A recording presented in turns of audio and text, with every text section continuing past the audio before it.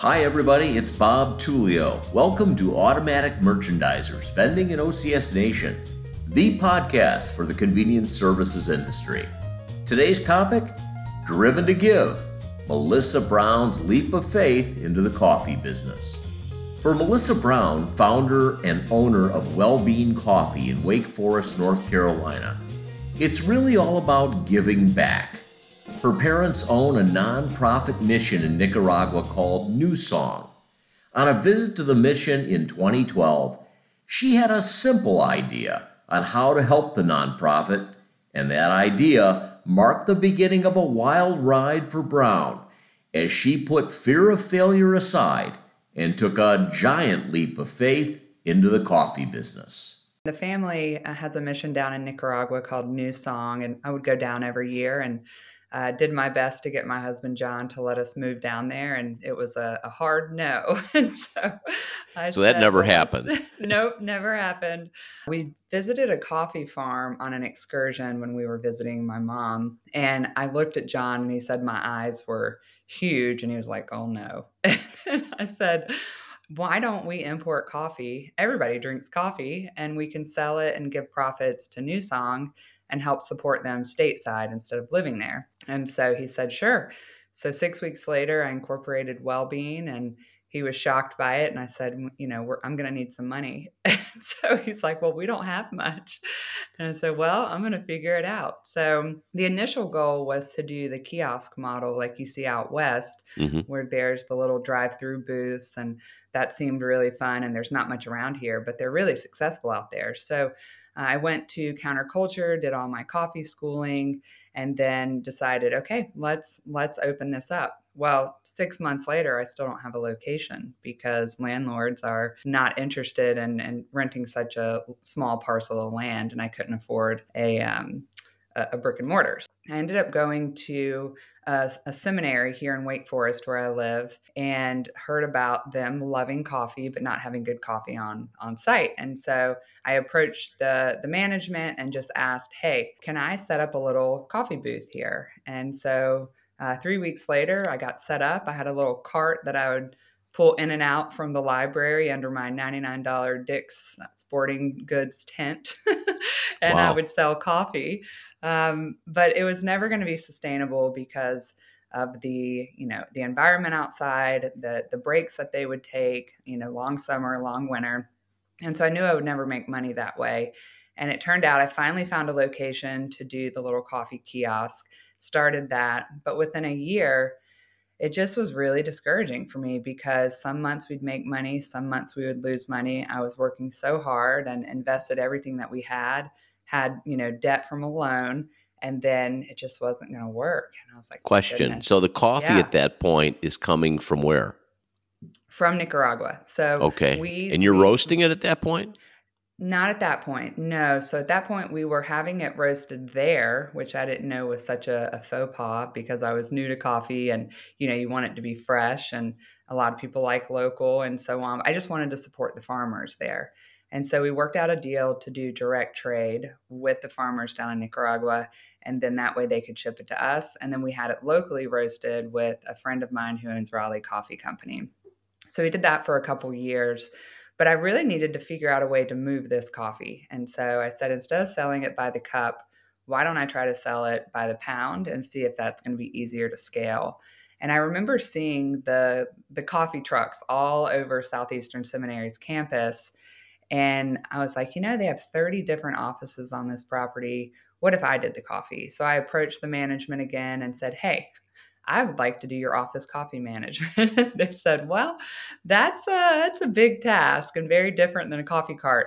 And so I just said, hey, I really would like to try. What do I need to do? And so they gave me a list of all the things. You need a website to order from. You need coffee equipment. You need to maintain the coffee equipment and all the coffee supplies. And so I put everything together and went to them, and took me a few months and presented, and then they still were super hesitant because I was newer to coffee. One of the guys on campus who ran facilities took a chance on me and gave me the facilities department, and that was profiting so well, I just kept going back to management saying, hey, they love the coffee. They're bragging to everyone about their coffee and they're not getting the store type brand. And so eventually they gave me one building after one building until I got the whole campus. And that one account made so much more money than my kiosk did. And so I decided, hey, I'm going to sell it. So and go at that OCS. stage of the game, you're an OCS operator. Yes, I was. Okay. I didn't even know what that was at the time. I had never heard of NAMA. I had never been to NAMA. I just was, fake it till you make it type Sure. thing and just worked hard at it. So that started going well. But then I was doing everything. I was working in the business. I was, packaging the coffee. I was delivering. I was going to Sam's to shop. I was doing the billing in QuickBooks. And I was never going to grow the business that way. And so I ended up bringing on one of the part-time guys that worked at the kiosk, brilliant guy named Chad, who ended up being my coffee roaster. So him and I together started building this company. And then he told me they were having triplets. So he's like, I'm going to need to go full-time and I need insurance. And I'm like, oh my gosh. So I got the opportunity to quote Burt's Bees and did 3 months, got one of the signatures. Then their OCS provider went in, undercut everything, and I didn't get the account. And I just thought at that point, the business is over, wasted a lot of money, but I just couldn't give it up. I knew it would be successful. I just had to figure it out. So I just, hit the pavement, knocking on doors. Chad had gotten a job offer from Capital Coffee. And so he said, I have 2 weeks to figure out, I want to stay with you, but I need a job. So anyways, literally days before he would have started, I landed a big contract at this biopharmaceutical place and got to bring him on full time. And then he did all the logistics so I could work on sales and build the business. So it took about 4 years to finally pay myself. It was lots of debt, lots of trade and barter, lots of hustling to figure it out. But after 4 years, it really started to take off. We had a great footprint. We had a great team. And we grew the business from about $300,000 in revenue to just under $3 million in revenue in 3 years, which was kind of crazy. And you're strictly an OCS operator at this point, correct? So it did evolve as it does. A lot of these clients want a one-stop shop. They want water, they want ice, they want pantry, they want markets. And I have a hard time saying no. So sure. I said, well, I'm going to figure it out. I would love to provide all of those things for you. And then, I could be more competitive with the big national guys if I can do that. So I finally found a company who was spending $20,000 a month with a competitor on pantry. And so they wanted me to do pantry, but that meant I had to go from 150 SKUs to 700 SKUs. Right. It was crazy. And so that meant I had to get a bigger warehouse and take on that risk. I had to buy trucks. I had to buy equipment. It was super scary, but I knew this would take me to the next level. And around this time, I started seeing stories of people being acquired. And I saw it. I said, man, I could really build this thing and be acquired, and that would be life-changing for us. So we did it. We brought it on. Then they ended up spending around $50,000 a month just with this one account. And it really paved the way for us to go into these really large companies and be successful. And what's our timeline now in terms of when you really got rolling in OCS and became, say, a $3 million company? At what point was that in time? Was that around, was that like a 2012, 2013, or are we earlier than that? So I started it in 2012. Well, 2012 is when I did the coffee farm tour, and then started it officially in 2013. But it wasn't until 2017 that I started paying myself and we were profitable. There was a lot of debt prior to that. So it was 2017 until our routes were acquired in 2020. That's not a long period of time in reality. I mean, it's a pretty short period of time that a lot happened. A lot happened in that last 3 years. Really, the first 4 years that I was going back from retail into wholesale with OCS. Then you have to build the platform. Then you have to build credibility. Then you have to have cash flow to do all the equipment, all the trucks, everything. So we lived off my husband's salary, and I just put everything back into the business. Sure. Do you have any bank support, or were you pretty much dealing with self-capitalization?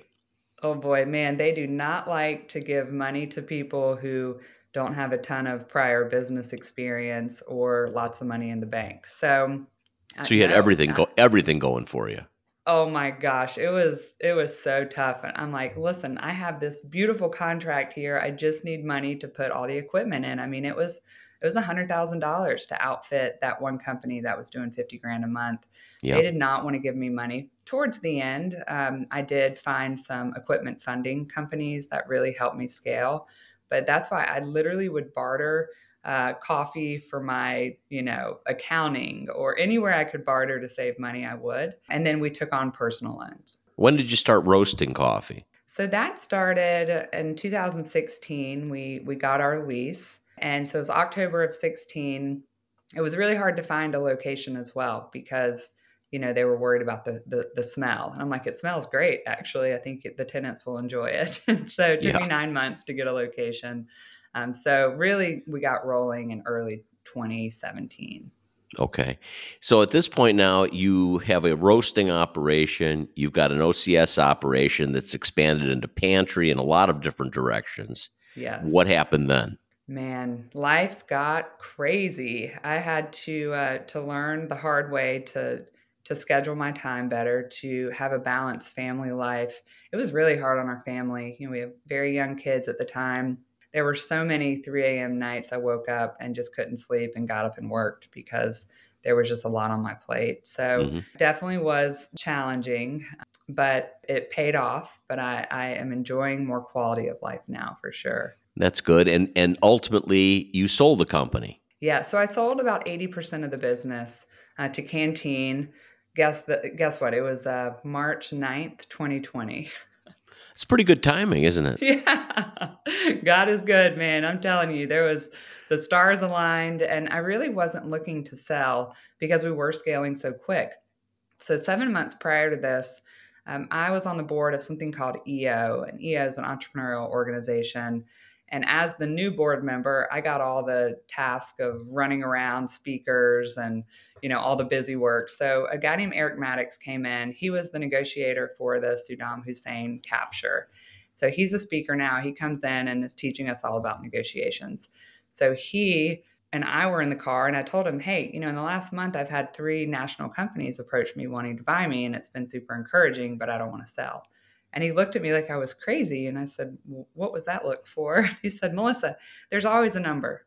Anytime you have multiple companies bidding, then you can play them against each other and get a really good cash out.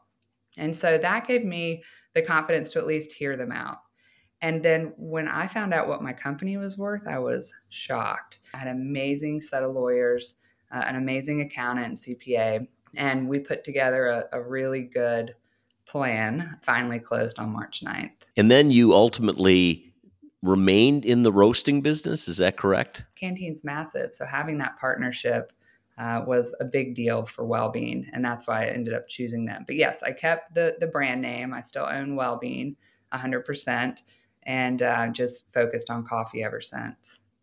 And are you continuing to give back to that mission in Nicaragua? This is my favorite part. So even through the first 4 years when we weren't paying ourselves, I knew the whole purpose was to give. And so I still gave back, as much as I could, which might only have been $4,000 or $5,000 a year at the time because there just wasn't a lot of money. So what I was super excited about with the acquisition was the ability to give a big chunk of money through something called a donor advised fund. The amount that we were able to give yearly supports about half of the whole mission's budget. How important is it, do you think, for operators and people in business in general to give back? They all want to, and they all, would like to, but they don't know how to apply it. But business owners are so busy that they don't have time to go out and look for this. So that was one thing different about my business is I was able to bring several Canteen people down to Nicaragua. I was able to bring Agora Coffee down to Nicaragua. And that's something I love so much because, one, it helps the farmers down there. We can import directly from them and start bringing in more containers of coffee. And so I like to give people the opportunity to give back, but I help set that up for them so they don't just have to go and look on their own. That's it for now. In the next episode of Vending in OCS Nation, Tuesday, October 17th, Do you think B2B telemarketing is dead? Don't say that to Amanda Puppo as we take our first look at how telemarketing has evolved into a viable business development tool for operators. Thanks for listening. Until next time, I'm Bob Tullio.